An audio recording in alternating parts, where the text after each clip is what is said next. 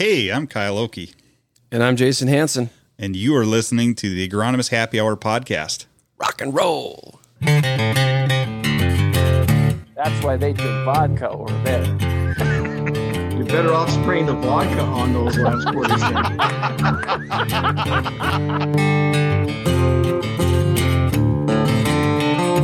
Drought is no fun to endure. It's Devil's right hand. That's beer. Welcome back, everybody. You are listening to the Agronomist Happy Hour. And yet again, I think we've got another great one in store. We are going back to northeastern Iowa, and we're going to be talking retail agronomy with a retail agronomist. And this is going to be a lot of fun. We've been sharing some conversation before we hit record, just sharing experiences from the past and kind of bringing up some fun stories.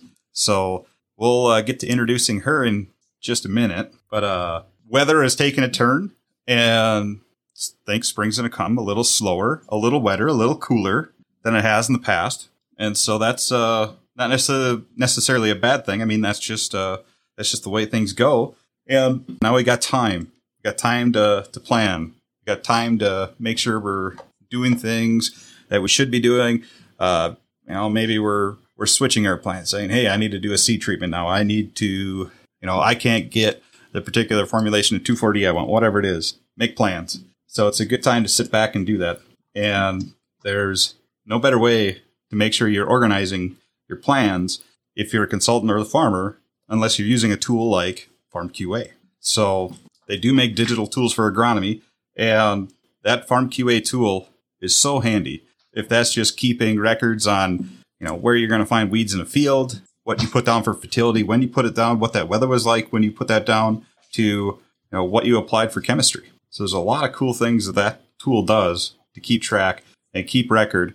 And where the real power comes from is the year-over-year stuff. So once you're keeping record, looking back to see what you did the year before, when you did it, how you did it, what the weather was like, there's a lot of great information that's going to come from that. I just used it today. I sat down and I have a new client, and he gave me his farm maps. They're in this binder here that no one that's listening can see, but you guys can.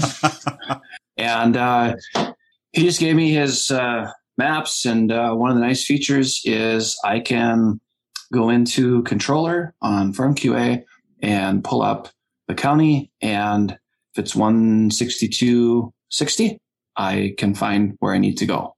So even though that was really slick, so I got his whole farm is entered in. We're ready to rock and roll for the spring. He gave me his crops that we're planning to put in there, or he is, and I can adjust them if it changes, but there we are.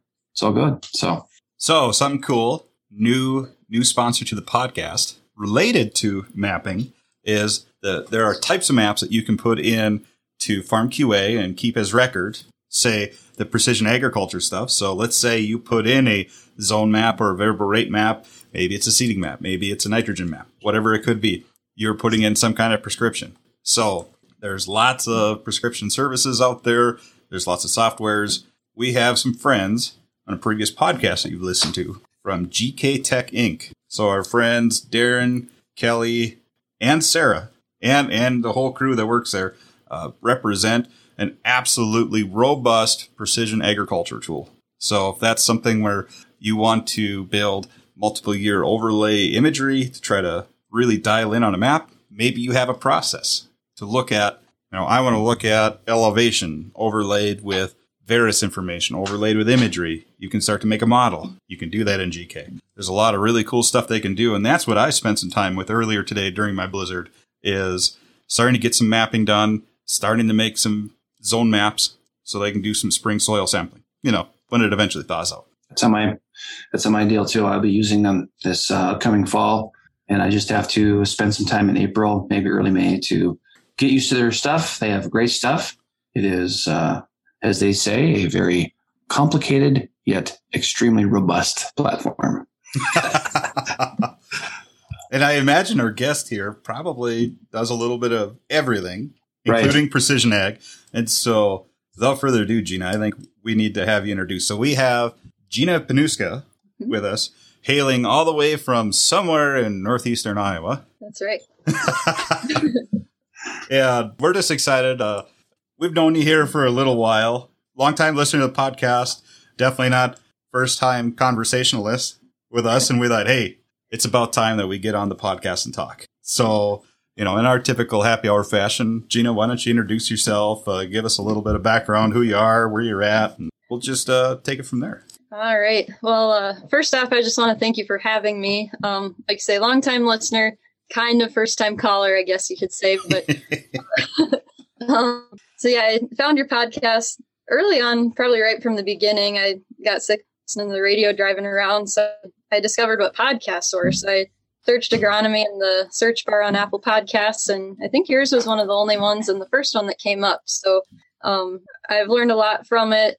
You think you know a lot about agronomy, and then you hear what somebody across the country is doing and realize that I live in a really small part of the world compared to what's going on everywhere else. So thank you guys for doing it, and thanks again for having me. So like you said, my name is Gina Panuska, and I'm a retail agronomist in Northeast Iowa. I come from a farm background, so I grew up near the small town of Brandon, which, fun fact, is home of Iowa's largest frying pan. So grew up on a farm there. My dad grows corn, soybeans, a little bit of alfalfa, pumpkins, and then runs a small-scale livestock operation. So I knew kind of early on I wanted to pursue a career in agriculture. So I attended college at Upper Iowa University in Fayette, Iowa, which, second fun fact, is I'm pretty sure the only town in Iowa with a college and not a high school. So pretty rural area there. But I started off as... Wait. Yeah. Say that one more time. They have a college and not a high school. That's right. It's basically like 1,000 people or something live in Fayette, and the college doubles the town population. So yeah, there's a bar and a Dollar General, and that's all you need.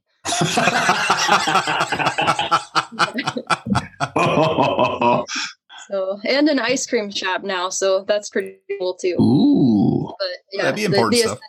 That's right. So yeah, I started out at Upper Iowa as an ag business major, communications minor. So thought was I was going to be an ag journalist and write for like a magazine or something like that. So my first semester, I took mostly science courses, which I enjoyed. Second semester was communication stuff. And after my second writing class, I was like, I don't want to learn how to do this anymore.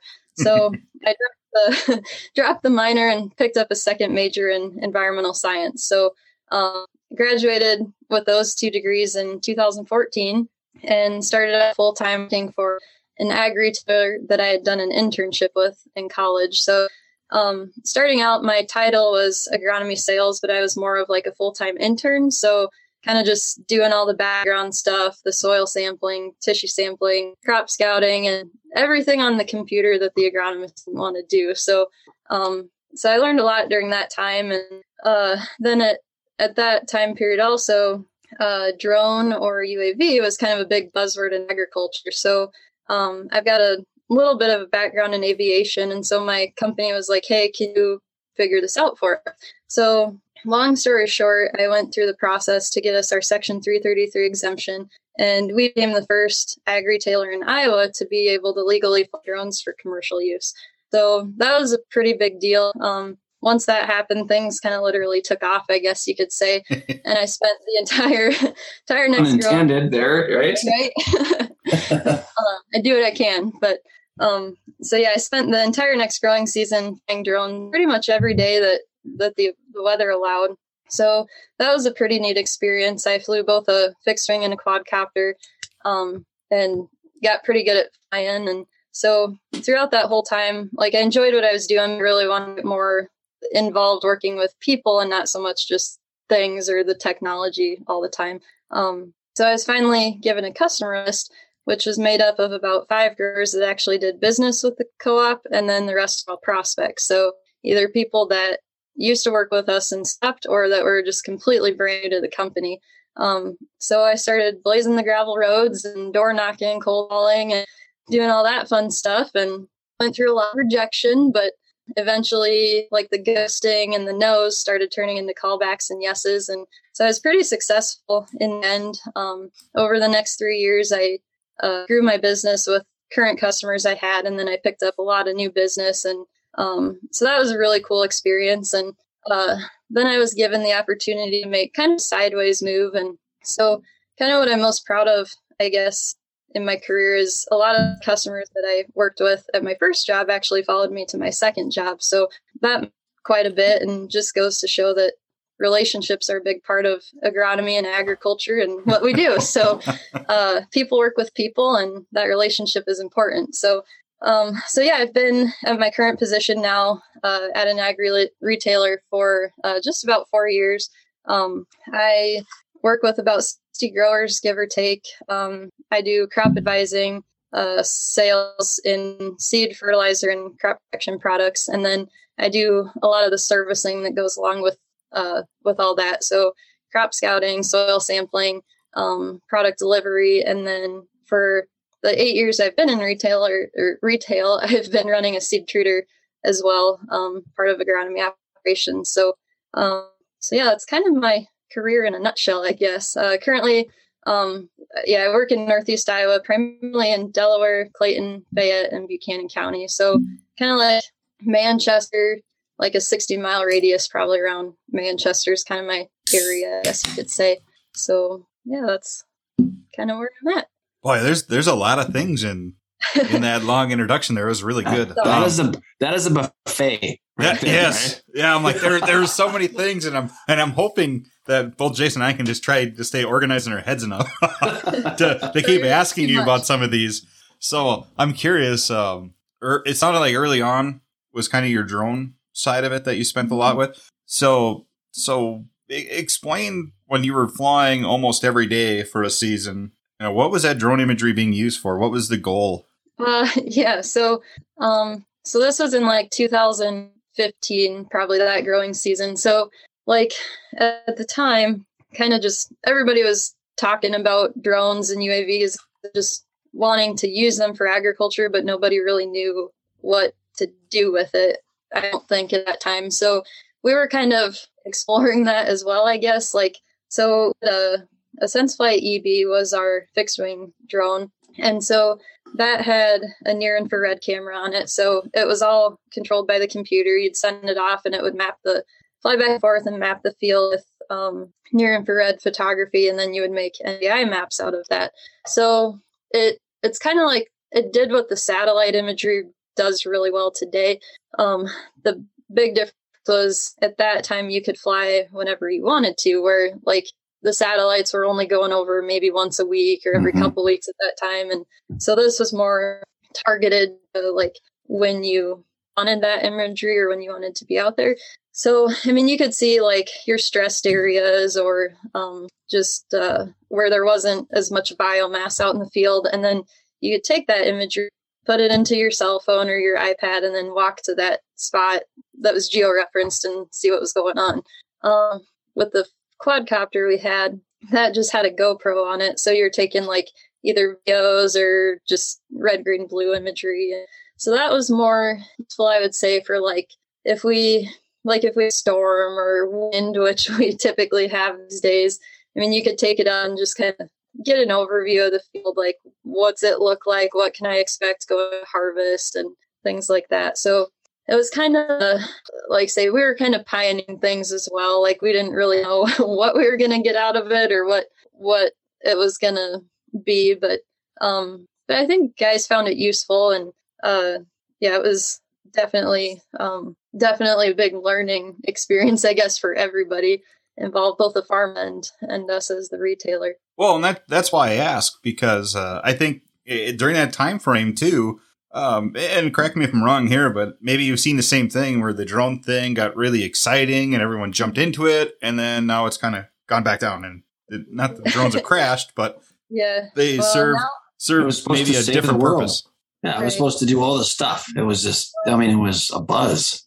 And I mean, the biggest, like the toughest part is like the United States is way far behind like other countries as far as that technology goes. So like we're limited to fly at 400 feet, and with like that EB with the near infrared photography. So when you set up your flight plan, it makes like the path of where the plane is going to fly. But at 400 feet, you're not getting very much area in that picture, where as in like China and over in Europe stuff, they can fly at 1,000 feet. So our data files at 400 feet are like, and I don't know exact numbers, but they're way bigger than they are if you're flying higher, because you're getting more data in each picture. And so those maps are easier to make and they take less time. And well, essentially they're flying 2.5 times as high. So they're probably getting 2.5 times, just for thinking about it in relative terms, 2.5 times the swath that they're covering. And so that's less megapixels, less data. Yeah. That they have to collect. Right. So, I mean, that's a big problem we have here with the drone imagery is it's not as efficient as it could be because we're limited by the FAA, I guess. But yeah, I'd actually got my pilot's license, my private pilot license when I was in college. I took a GIS course and we learned a lot about aerial imagery and agriculture. And so I thought, well, it'd be cool to like take farmers up in an airplane and show them their fields and like do aerial crop tours and things like that. And then that's when drones came along and that kind of took the place of that idea, I guess. So, sure. And now drones in my area are starting to be used for spraying. And so, yeah, it's just kind of forever changing. Well, and that's the thing that could be kind of exciting with drones is that, sure, one singular drone for spraying that can do 40 acres an hour, whoop-de-doo. An airplane can do a lot of that. Well, a lot more than I should say. And then even a ground rig can do a lot more than that. But if you can run, what do they call is it a flock of drones or a pack or a hive or I don't know what they would call it. But I imagine you could probably run, well, I don't know what the number would be, but multiple in synchrony and get a lot of work done. Right. Well, actually, like, I had a grower, they hired a drone last year to come in and spray parts of a field, just a small, I don't know, probably acre area or something, but we're starting to get issues with wild cucumber or burr cucumber. So it's like, if you go drive a spray rig through last year, by the time that stuff emerged, everything was off label, like to go spray a whole field or to be out messing around with that. So they just hired a drone to spray that one small area. Plus, if you go driving through that stuff, you're just going to take everything down with the vines. So yeah, it seems like it's for something like that. They're very useful. And a few guys are talking about using them for fungicide, trying some stuff like that. And so yeah, it'll be interesting where it goes in the next couple of years. Right. I don't think it'll replace an airplane or a ground rig. But like you said, there's going to be special situations where that'll fit really well. Like I think another place outside of production ag, but is still related to agriculture, is range and pasture. I think that has a huge fit. I think in the country that's really close to where I live. So I live right in the edge of the Badlands. And so there's a lot of cattle country as you go west and north of where I live, where you'd have to do things by ATV. And even then, if you're trying to take care of noxious weeds, if you had someone that kind of did some preseason scouting and georeference and said, hey, here's where your patches of leafy spurge are, or wormwood or wherever, and you can plug in your drone to go hunt that stuff down and you could go with a prescription. I think there's some legitimate use there. Or even in the Northeast Iowa now, is that flat country or is that hilly country? So it depends on where you're at. So I live near Strawberry Point. So basically, if you go south of my house, it's all flat country. If you go like half a mile or 3/4 mile north of my house, it turns into the driftless area. So so yeah, we take care of every territory you can imagine. Sure. Well, I could say like the drone thing would really fit well in oblong fields, weird corners where you got a lot of trees and stuff like that. Like it'd probably fit in extremely well in those situations. Something smaller, more agile, easy to move around and get those things done that maybe a traditional 110-foot boom or even an airplane couldn't touch. Right. Well, that's very true. So I have a different question here. So I wrote this is what I wrote down, Gina, was you're talking about some stuff before we actually got on, and it kind of goes this route, and you can give your take on this. Was for somebody who is starting out in particularly sales, you mentioned that it was like rejection, and people say no, and then it becomes a maybe, and then there's a callback, and it leads to a loyal customer. So what advice do you give to, say, people that are just starting out in this business? What is the thing that you would relay your experience on that whole part of retail? That is, I was in it. It's right. It's brutal. It's tough. Cold calling is the hardest part. Oh my. Yes. So yeah, basically, I mean, the biggest thing is, I don't know. I mean, you really have to learn not to take things personally, I guess. I mean, if a guy's been working with another retailer forever, I mean, it's very hard to get him to make a change, or, I mean, especially like the first couple times you're out there. But I mean, the biggest thing is just don't take stuff personally, and then just don't give up, I guess, is the other thing. A lot of guys, like, I think they say it takes 5 or 6 stops to get a sale eventually, but and that's probably true in a lot of cases. I mean, you have to prove yourself, and especially as a young person, I mean, that's tough when you step on a farm and just say you just graduated from college or something like that. Like, I mean, to that farmer, you don't know anything, and they've been farming for years. I mean, what are you going to do for them? And so you just have to, like, prove yourself that this is what I can bring to the table. This is what I can help you out with. Or, I mean, you just got to listen to their needs and ask them the questions, let them do the talking. And, I mean, eventually, if you stick with it, it very well could pay off, I guess. And yeah, I don't know. I've got all sorts of stories of things that have like cold calling, and I don't know. I mean, a time I went to a farm, was knocking on the guy's door, and nobody was answering. And the farmer literally pulled in the driveway and was in his pickup. And so I waved and walked over to the truck, and he looked right at me, just drove off and left again. And what? was like, okay. Didn't even acknowledge that you were standing there? No, and maybe didn't see, I guess, but I don't know. You just got to think like the best case scenario, stuff like that, and go back, try again time. And so I don't know. The question is, did you go back to that place? I did, and I actually had a pretty good relationship with him after that. So I bet he felt awful for driving off on you. Well, he should. I don't know. It's all sorts of things happen. But I think everybody should sit down and talk to. I don't want to be sexist here, but you should listen to people that are female that are agronomists and some of the stories that they have, because you would not believe some of the stuff that goes on because you don't experience it as a male. Right. Because I have a lot of people that are female in this business, and I'll sit down with them and I am shocked as to some of the things. So the fact that you went back, I'm like, oh, I'm gonna have to crack another beer for that one.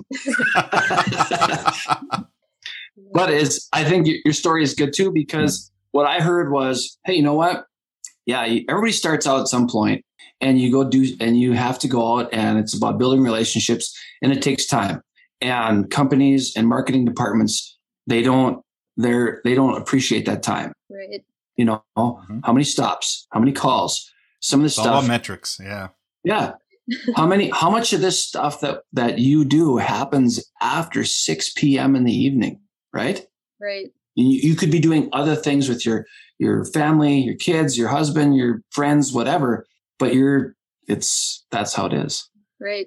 No, that was just one thing I picked up and I went through, and when you were talking, I'm like, okay, that's all. I always want to pick up from people what they say, because I remember when I first started in the business, it was all cold calls, and I had been in an area that had high turnover before I got there. And it was just important to be seen, to be in the community and doing stuff and those type of things. And by the time I was kind of ready to move on and do something else, they were like just warming up to me. Right. That is kind of how that goes, though. Yeah. Yeah. You know, I didn't want to, my life had different circumstances, but yeah, I was there for so many years, and it seems like the longer you're somewhere, the better the relationships get, the more connected you are to the community, the more comfortable, not only you to customers, but customers back to you. And a lot of good things happen from that. But, when you're starting out, though, holy crap, that's the hardest thing. And so I can't imagine it being a female and doing it too at the same time, cold calling, because like Jason said, there's just things that you'll experience that are so much different from any other guy that's going to go in there and do that. And I think about how hard it is just to cold call and especially people that haven't done business with who you represent or who you work for. You go do that and they're like, oh, I've never worked there before or worked with anyone from there before. I've never bought anything. And they're just like, oh, okay. And they kind of give you the cold shoulder and just like, hey, thanks for showing up, but see ya. And it takes a lot of visits on some of those and just straight out getting ghosted and ignored. And right. You get a phone number and they don't answer. And right. Yeah. I don't know. I always question, well, do I go back or do I not go back? And it's tough, but I don't know. I think when you meet a guy, you can kind of, if you're good with people, you can kind of figure out, like, is it worth your time to go back or not? And that's the other thing. I mean, there's people out there where it's just plain not worth your time to go keep pestering them, I guess. But yeah, you just got to be able to read people too and know, I guess, what's appropriate or not, and kind of, I don't know, see what happens. But I will say some of the best relationships I've made are from people that I was told, you'll never do business at this place. This right. person, not worth working with. And you go and you make acquaintance, you find out, hey, I get along with this person pretty good. And they're slow to warm up. And so there's other people that are like, hey, if I can't get instant success, I'm out. Right. But a little persistence. And all of a sudden, they were waiting on, how dedicated are you? Right. To working with that person. And all of a sudden things just, they change. It gets better. It usually starts out, they'll give you, well, I'll let you spread my hay, or I'll let you do my soil sampling, or it starts small and then it can grow from there. So it's, I don't know, it's like hazing. Yeah. Yeah. Here's my hay ground full of gopher mounds, and it's just absolutely rough as hell. Your custom applicator is going to chew your ass out for going, why did you get this job for me? As someone who was in the Greek system, I resent that. But if the three of us were working at a location or a business, there would be people that I would say, you know what, I'm making no headway. And Jeannie, you could go there and just like kick ass. Right? That's how it is, because my personality and theirs don't match up. And I think a lot of times you have to realize that some of your sales territory or whatever, you can't, like, this is where you're going to be and this is who you're going to have. It doesn't work that way. Right. It's based on the person and the connections.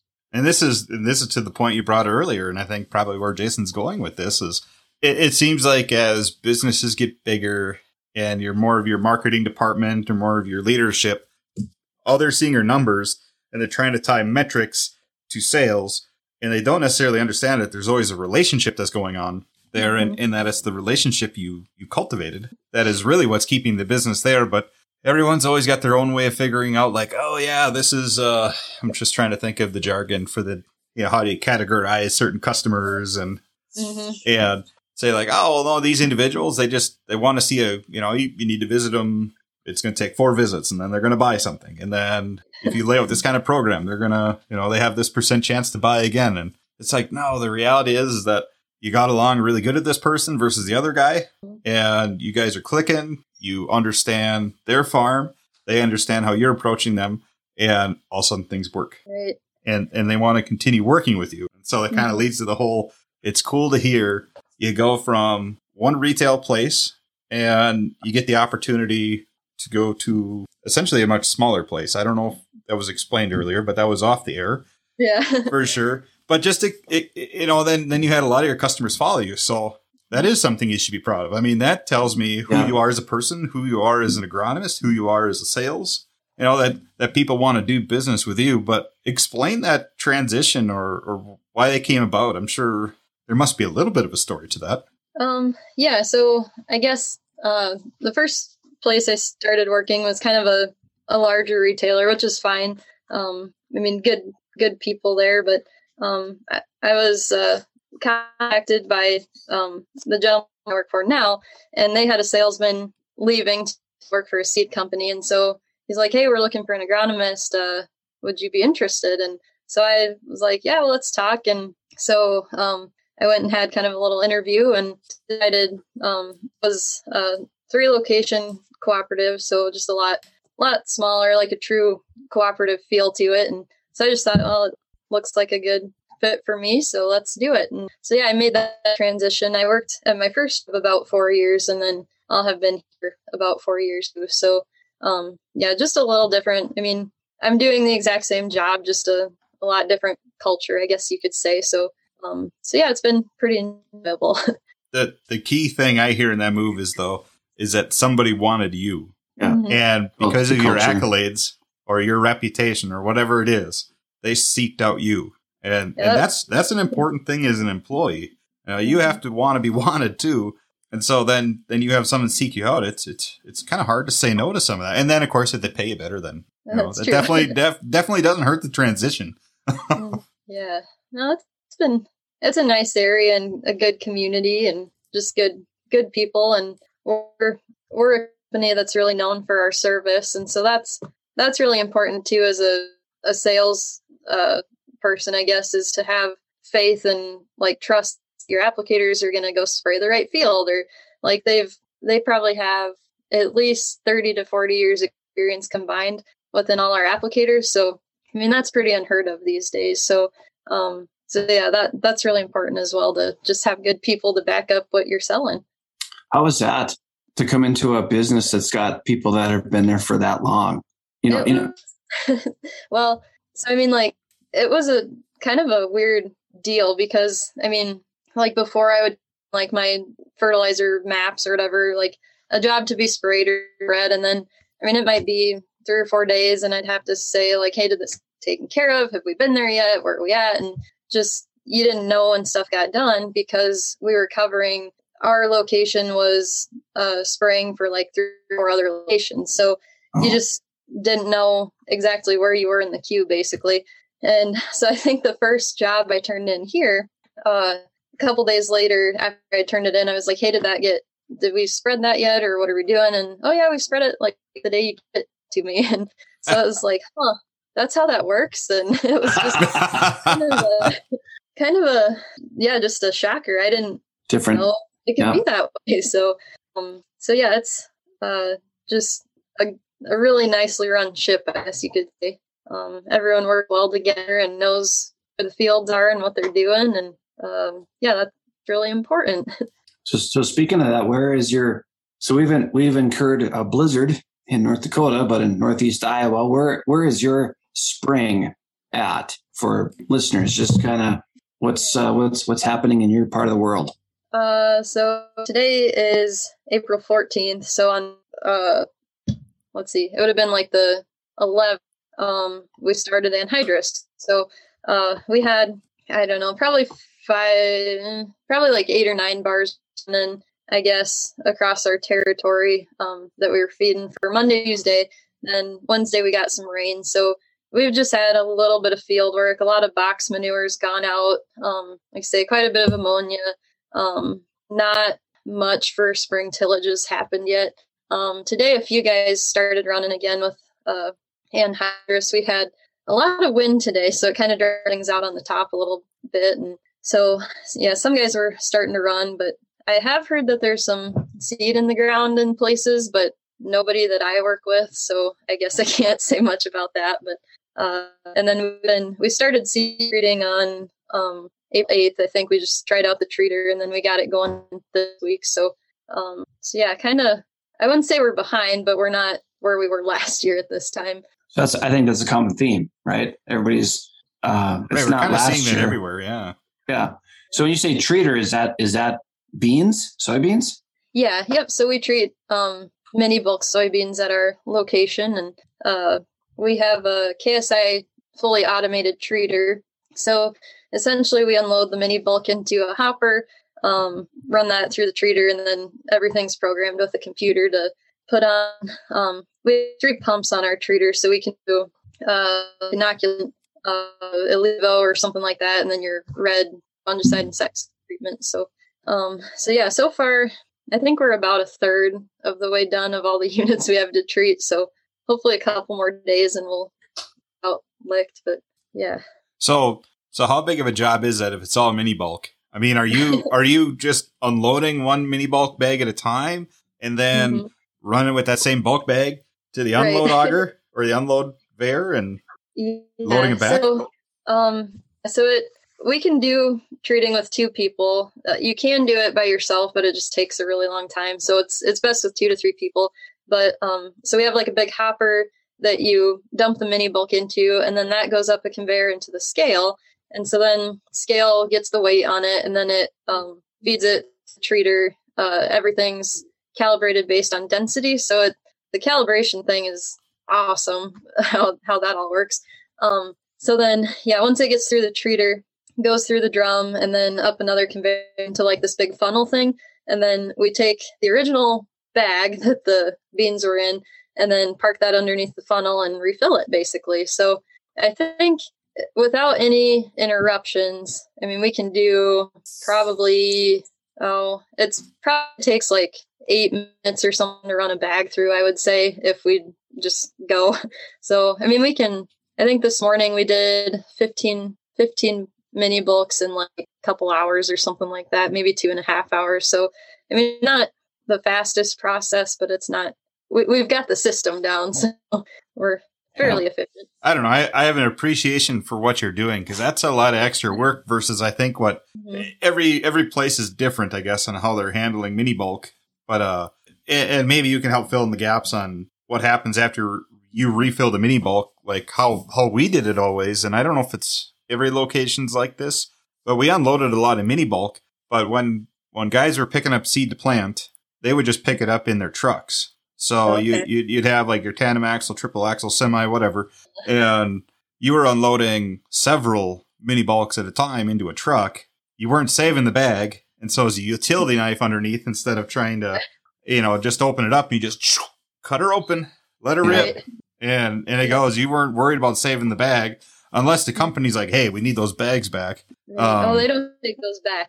Right. I was going to say most of the time they don't take them back. Yeah. And so we would just cut them wide open. So to go through the process of pulling that little rope clip thing, untying it, letting it flow out, actually cinching that back up and refilling it, that's quite the process. Yeah. I mean, once you're used to it, it's whatever, but that's a lot of extra work versus at least what I used to do. Right. So so like my territory is, we have a lot more corn acres usually than soybeans. So like, that's changing now because we have a really bad rootworm problem around here. But yeah, a lot of guys, they either have like a box tender. So we do have boxes that we can treat into also and not have to reuse the bag. But the problem is we just don't have enough of them for everybody that has a box tender. So we rebag them, and then like whoever's ready for them first, then we'll dump them into a box, and then let's say throw the bag away and go through all that. Some guys have wagon tenders, so like we'll cut the bag and then load it into their own tender and things like that. But typically, I mean, I think I only have probably one grower I work with that has more than probably 800 acres of beans, I guess. Probably the average farm size that we work with is, I don't know, probably somewhere between 600 and 800 acres covers a lot of guys around. I mean, there's some with 1,000 acres up to 5,000, and then you've got the really big guys too that are around. But yeah, on average, our co-ops work 700, 800, 9 acre growers. So, and yeah, the majority of that's all corn. So it's kind of, I don't know, beans are the cover crop around here a lot of times. Yeah. I like it. Well, I'll tell you this, when I was in retail, we didn't even have those totes. Oh gosh. It was all 50-pound bags. Oh. Because there wasn't the acres. Yeah, no, I'm serious. I know you ordered that's my age. Yeah, I was gonna say, I wasn't gonna say it, but now I am. You're old. Yeah, you are. Sometimes we do cut paper bags too to treat those. And if a guy wants like an odd number, like I want 70 units of beans, we'll do a 40 unit tote and then cut 30 bags. And that's the service I provide. So I guess is what it is. Well, that was a 70 unit. We'd put 70 bags to 70 units kind of thing. But there wasn't even the seed treatment at a retail at that point. Oh, okay. So it's evolved tremendously. And I think people have to appreciate that. a lot because it has evolved. And you look at soybeans. Soybeans are a crop that is seeded earlier. It seems like every year, and that part of that is being you got to treat those soybeans. Mm-hmm. That's a big thing. I was watching you on Snapchat. I was like, oh, I absolutely enjoyed your stuff that you had about the treater. Even when you're cleaning it, going through, I'm like, oh my gosh. I'm just reminiscing about things that I hated so much. But when you look like and so I wear overalls pretty much every day in the spring. So I've learned that I can't afford any more pants. So I have to wear overalls so I don't go home covered in red treatment. So, because that stuff doesn't come out very well. No. Yeah. No, that dye they put in there is meant to stain things forever. Yeah. Yeah. So I don't know. It's nice. Is there, so you're talking 750, 800 acre farms. Is that generally split half and half? I guess you said there was more corn. Is it so 2/3, 3/4 corn on those acres? Yeah, I would say the majority, or at least, probably at least 2/3 corn typically. Some guys rotate every year, but we have a lot of beef cattle around here, so guys need silage, or there's dairy guys left, and so they need the silage, or they'll have alfalfa mixed in the rotation too. And so the rotation is field corn, silage corn. Yeah. That's kind of like our Western North Dakota guys, where they go springweed and durum. They're both springweed, but that's the rotation. Yeah, it's a lot of it. I mean, a lot of them will chop silage in the same spot every year just because it's the bunker's right there, or we don't have to truck it as far. And so there's a striking similarity for a lot of our farms here too. If you got a silage bunker and you're raising cattle and you're chopping, logistically, that field has to be in the same spot every year. Mm-hmm. Otherwise, it's impossible to get that bunker filled in a timely manner without a lot of extra labor. Mm-hmm. Yeah. As you as an agronomist, is there what's your favorite crop?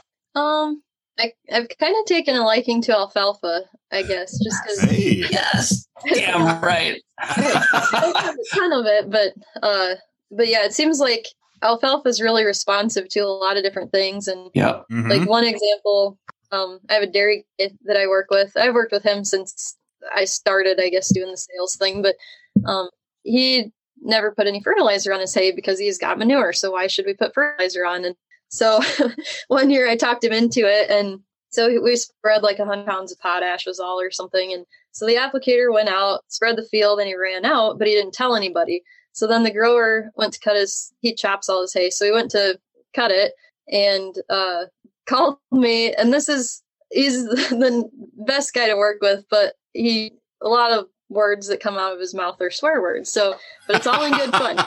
But so he calls up just saying everything. He's mad. Yeah. Well, he's like, why is this hay 2 feet taller than the hay beside it? And then we figured out the applicator ran out of the potash where it was shorter.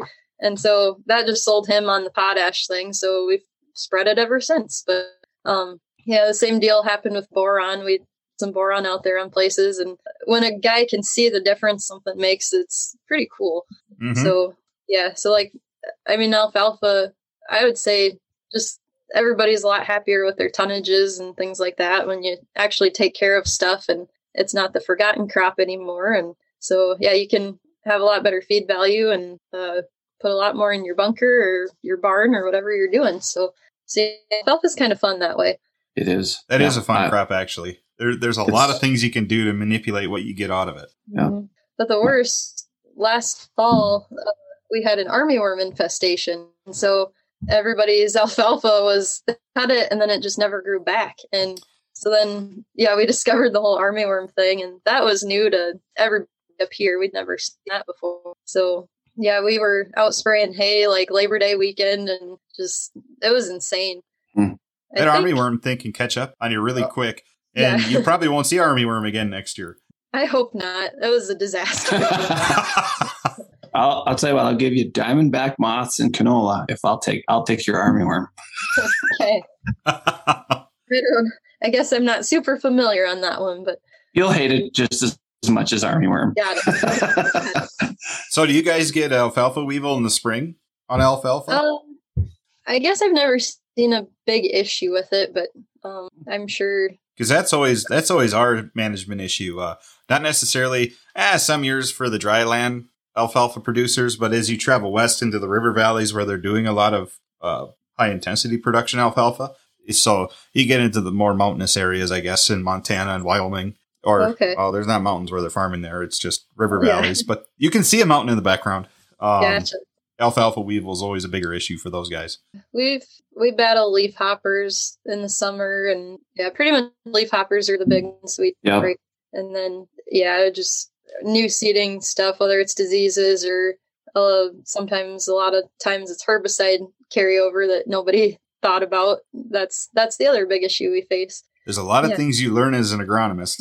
That's true. that were accidents that you didn't realize they were accidents, like your potash running out on hay ground, or finding out that turns out someone applied a rotational herbicide that didn't work out for that rotation. Right.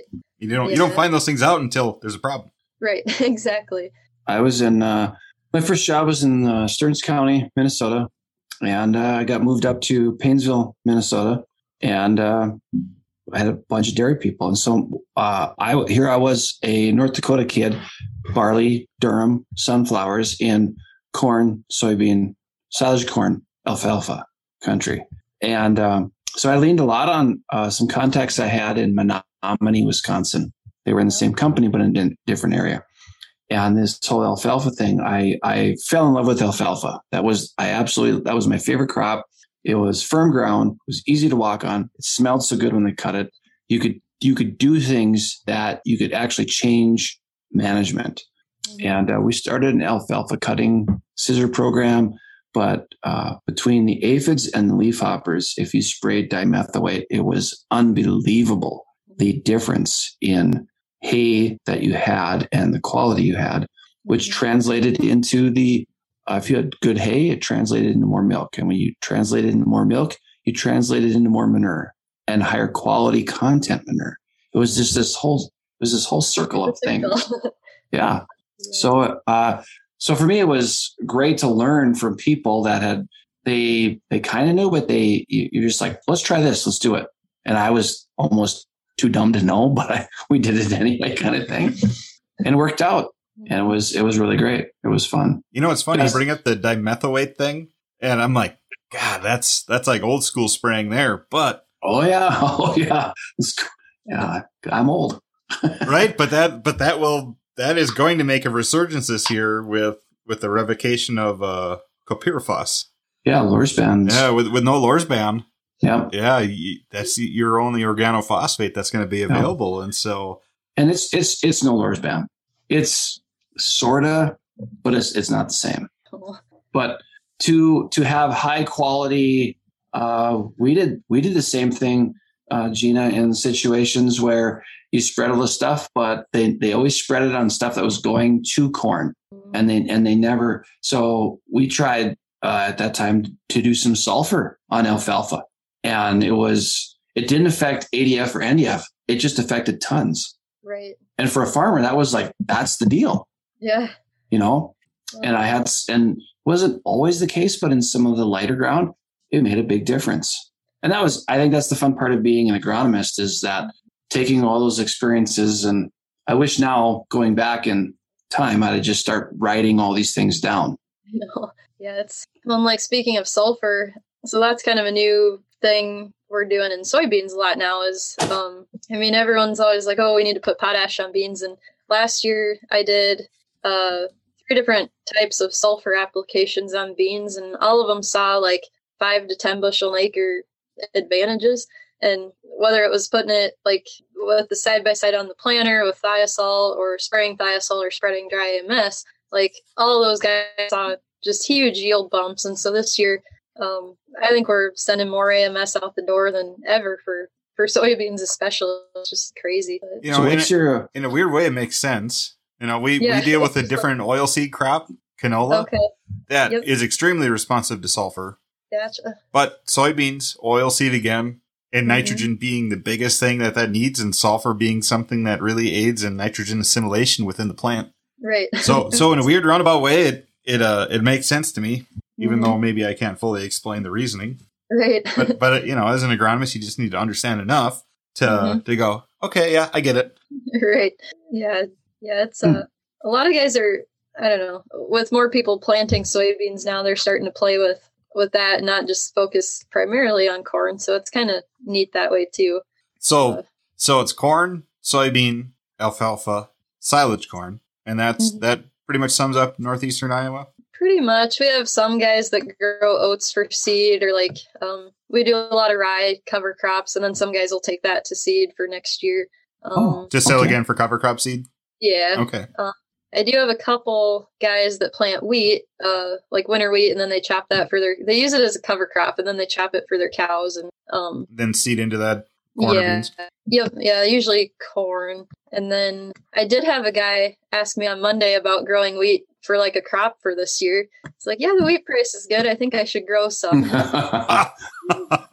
And where he wanted to put it, I was like, no, you shouldn't. It's a bad choice. That's an optimist. You just gotta be real, I guess. But yeah, so I don't know. It's primarily corn, beans, and some alfalfa though is our main crops. And I think our biggest swing acre this year is barley. Okay. Yes. Barley's been our biggest increase this year, and unfortunately not for the beer side of it. It's more of a dog food market that's driving it.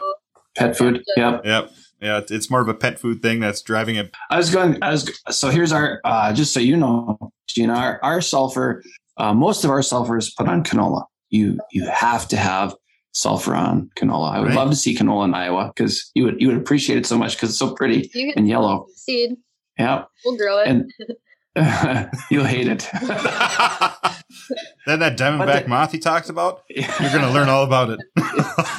But there's some that's put on spring wheat. There's some that's put on corn. Okay. That's kind of pretty much you put on some sulfur if you follow canola, which is usually maybe a barley or wheat or corn. Those are probably, because you got a broadleaf crop and you go to a grass crop type of thing.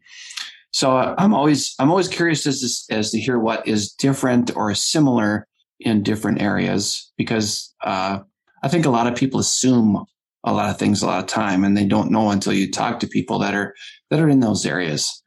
And but that's kind of what we have. We're going to be down on apparently corn and soybeans according to the reports. Yeah, and we have an option of growing many crops in our state, and all of those are fairly healthy on price. So yeah, some of it is expense. Corn is expensive, and it's probably going to go by the wayside. So, but corn's been positive on the market. Wheat's been positive. We'll see what happens. Everything's pretty profitable this year for us. Right. Yeah. I think, a guy can still make pretty decent money on corn and beans here, but the big question mark is just rent and how much, if they have to pay rent, how much is that? And that's the big profit. What is rent? Just a toss. I mean, you don't you can do a range. You don't have to, So probably around 200 is the low these days. 180 to yeah. And our high, I heard it was 500, but today I heard 700 for holy rent. For rent. Rent. Yeah, there's been a lot of farm sales around lately that have been like 15,000 plus an acre. I mean, it's just crazy what stuff's going for around here. But holy crap, $700 rent. That doesn't pencil. No, very well no, not well at all. You have to be really aggressive. You have to be growing corn at that, and then at the price of nitrogen right now, how does that work? It doesn't. Right. It's crazy, but that's how it goes, I guess. Well, it's always, we have those scenarios out here. They might be different numbers, but it's the same concept. Right. It's all relative to the area. Yeah. Right. What is your rent out there? Oh, I've got stuff in my area that's anywhere from 75 to probably 140. Gotcha. Yeah. Yeah. And where I grew up, so far east, eastern North Dakota, western Minnesota, it's probably in the 125 to 225-ish range on rent, depending on what kind of ground it is, all that. But you get to where I'm at, Western North Dakota. 70 would probably, I would say, be on the high side for rent. 40 to 70 kind of being kind of the ballpark there. And it's a different area. I mean, when you can only produce 40 bushel wheat on a piece of ground, that's you can't afford a lot of rent. Right. It's always interesting how things shake out for areas, because we know there's people that have left the market that in the state of Iowa to move up to here because of that, the difference in cost in land or rent or things like that. It's just, yeah. Well, if you ever need some canola or flax or peas growing down in this state, hey, I'm your person. Good deal. Kyle can hook you up with some chickpeas and lentils, sunflowers. Yep. Durum. We're a little more diverse up north. Yeah. That's the fun thing. Which, one of the things too, I do, one of the reasons I like to follow Gina, particularly on Snapchat, is that you're like this runner, right? I do enjoy a good run, I guess. So right, and some of it's relatively early in the day. So once spring hits, if I'm gonna get my run in, it's got to be before work, because typically when you're working till 6 o'clock or later, and then you have other obligations, it's just hard to get that in. So a lot of times in the spring and summer, I'll get up at like 4:30 and then go run. So, oh my gosh, I have my lighted vest and my reflective stuff on, and I live on a gravel road, so usually I run. Like last summer, I was training for half marathon, so I was following a plan, and so like I done anywhere from like 4 to 6 miles sometimes, like before work, and then like I have to make sure I leave in time so I can get back in time to shower, cook, and then get ready and all that stuff before I go. So yeah, plus it's a lot cooler in the morning here, so and the humidity is not that bad typically. So yeah, I'll wake up at like 4:25 or 5:30 in the morning. I'm gonna grab my phone and see what's going on.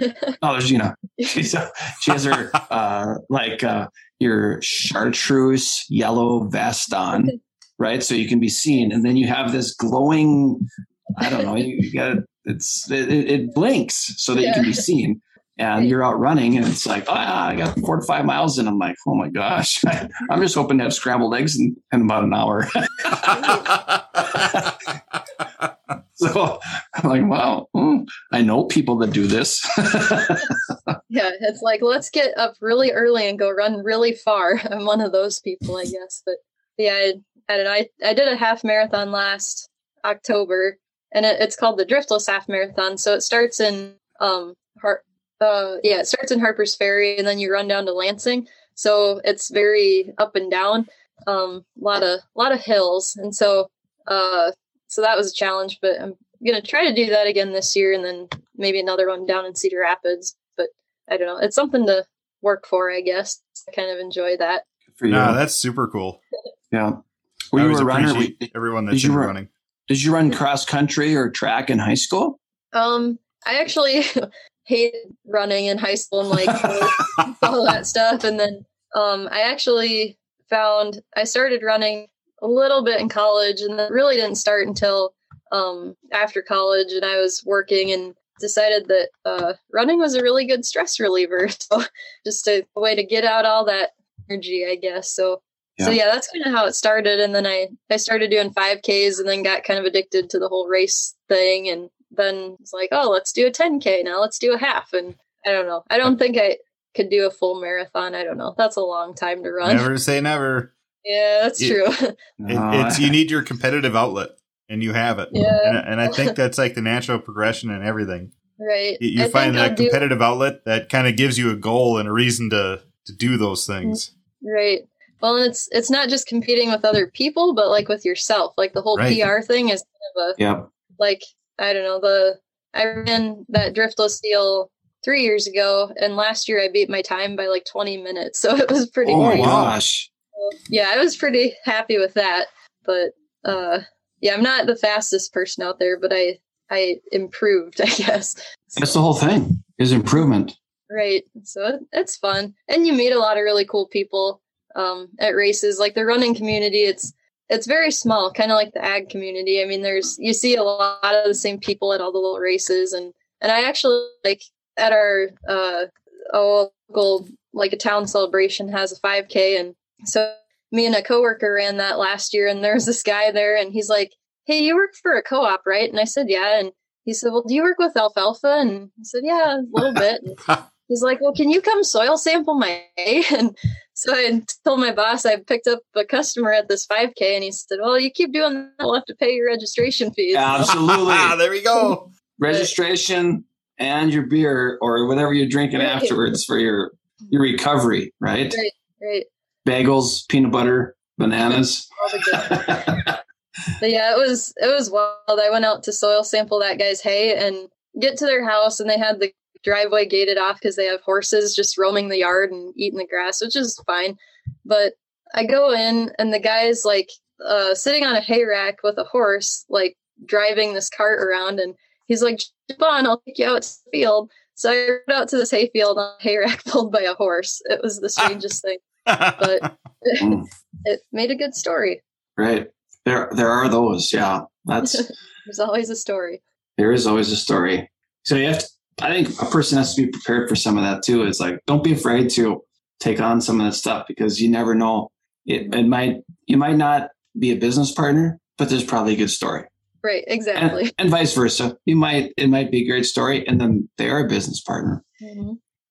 Yeah. It's, running is, it's a great thing. I wish I could do more of it myself, but, it's always fun to see people that do it. The morning run is incredible to me because of the calorie burn, and just to me, breakfast is the absolute most important meal of the day because it gets you going. And people that are out early doing stuff, so I'm watching you and I'm like, man, I'm feeling guilty here, but I'll go back to bed. I was going to say, you don't feel that guilty. No, I don't. This is a little bit of guilt, but I'm glad somebody younger and better shape than me is doing it. Oh. So, are there celebration beers after you do a 5K or a half marathon? Or a lot of them there are, though. Yeah, a lot of races will have sponsors of like a beer, like a local brewery or something like that, and then you get your cup. Like I've got my Motor Mill race cup here today that I got there, and so yeah, they'll give you a glass, and then you fill it with whatever you want and have your drink. So yeah, all sorts of good stuff usually. Well, it is happy hour, and I'm assuming that's beer you're drinking. I don't know for sure. Well, it's actually so one of those wrong people that don't really watch sports or drink beer. So I actually have Jim Beam Vanilla mixed with root beer. So it's a pretty... Whoa, that's a unique one. She's a runner. She's a professional. It's very smooth. So it's kind of like Jim Beam Vanilla. Yeah, Jim Beam Vanilla and root beer. I like that. I like root beer. It's also good with Pepsi. Like if you like vanilla Pepsi or Coke or something, it's good with that. But yeah. Okay. That's usually my drink of choice. But if I have to drink a beer, I can drink a Busch Light, but it's disappointing how long it takes. Or like an Angry Orchard or apple flavored something. It's all what you like, right? That's right. Yeah. And if I remember a time when I drank Jim Beam, and I don't know if I could go back there. Mm-hmm. But that was a long time ago.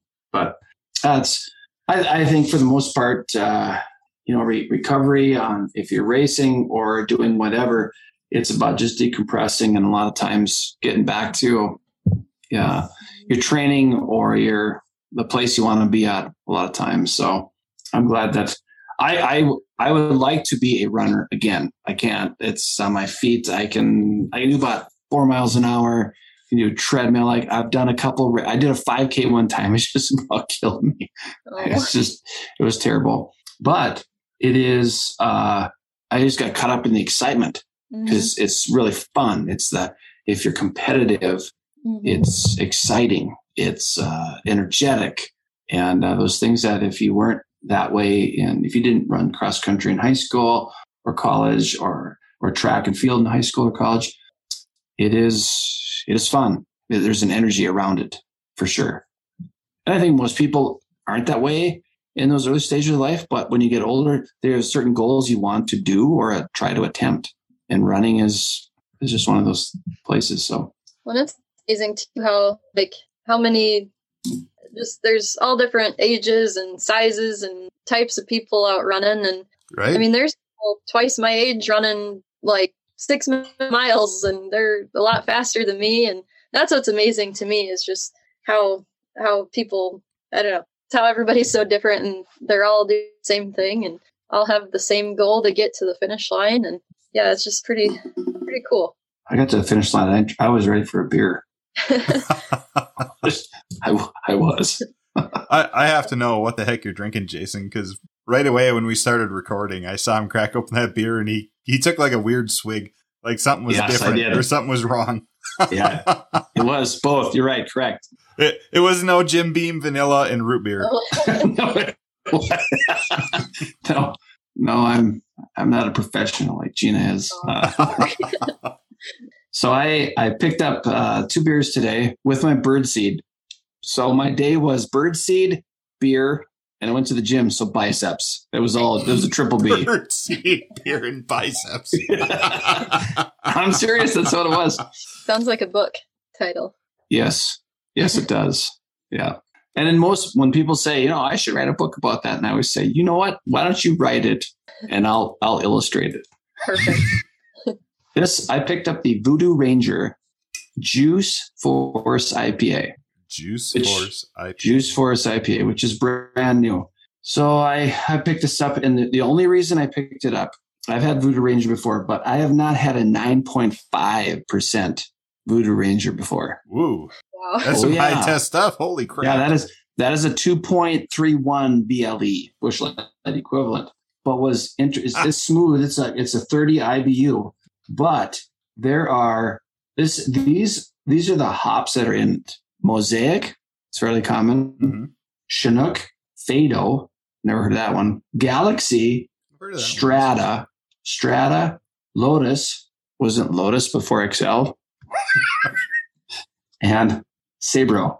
Oh, there's a lot of stuff going on there. Yeah, so it was like this very fruity type of thing. That was the face I gave you. It was like what I anticipated and what I got was 2 different things. But I've had 2 of them. They're pretty good. So yeah, you had 2 and you had a 6-pack of Busch Light.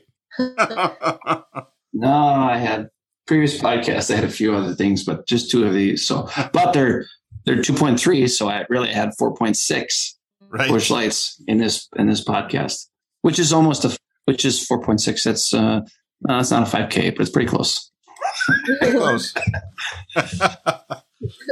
So I went and found something a little closer to home for you. And it was actually your original suggestion. I had a couple Toppling Goliath brews still hanging in my fridge. So nice. I thought it was only appropriate to have the Pseudo Sue that I had left in my fridge. Oh, yes. That's the guy I interned with, his favorite. So he recommended it for you. Ah. Good beer. It's good beer. Well, I noticed now Toppling Goliath, they have like a King Sue, a Pseudo Sue, and one other one that's in our local liquor stores. So nice. Yep, they're getting all over the place apparently now. Because if it's in my town in North Dakota, well, it's got to be a lot of other places. Deal. But it's pretty good beer, and it's only one type of hop versus Jason's like Baker's Dozen version, whatever he's got in this high test crazy stuff here. 7 hops in that thing. I think we should come up with like an agronomist hop, right? There's like you got to put a corn, a soybean, an alfalfa, wheat, a canola, or something in there. Why not, right? Make it complicated. I think that would be your agronomist beer right there with 7 different hops. Yeah. Just like the spray tank. Just keep adding stuff in. Sure. Yep. Just got to know what you're tank mixing. That's right. Don't agitate it too much, but just enough to make sure everything stays mixed. Yeah, don't agitate me. Yes. Gina, where are we going to find you? Are you on social media? Yes. So Twitter, I don't use a whole lot, but I'm Gina_Hoffman there. TikTok is probably what I'm on the most, I suppose, now, and that's Hoffman R246. And then I think that's the same for my Instagram also, Hoffman R246. And then Snapchat is also the same. So easy to find again. Okay. Yeah, I like would that. It makes it suggest simple. Then they just find you across everything. Right. And to me, it was great because I get to relive some of the retail things that you do. That's and you do other things too. But for me, that's good. So I got that written down. Okay. No, and then for everyone else listening, we appreciate you listening the whole way through. And I think we're going to say cheers to this one. And we'll catch you next week on the Agronomist Happy Hour. So cheers. Cheers. Please hold for a very important message. If you like and listen to this podcast, we have a couple favors to ask. If you'd subscribe to our podcast and give us a 5-star review, that's the farthest right star, we'd be extremely grateful. And if you got any topic suggestions, write us a review or find us on our social media platforms on Facebook, YouTube, Twitter, and Instagram. Oh, yeah, and one more thing. Send beer. Yes, send beer.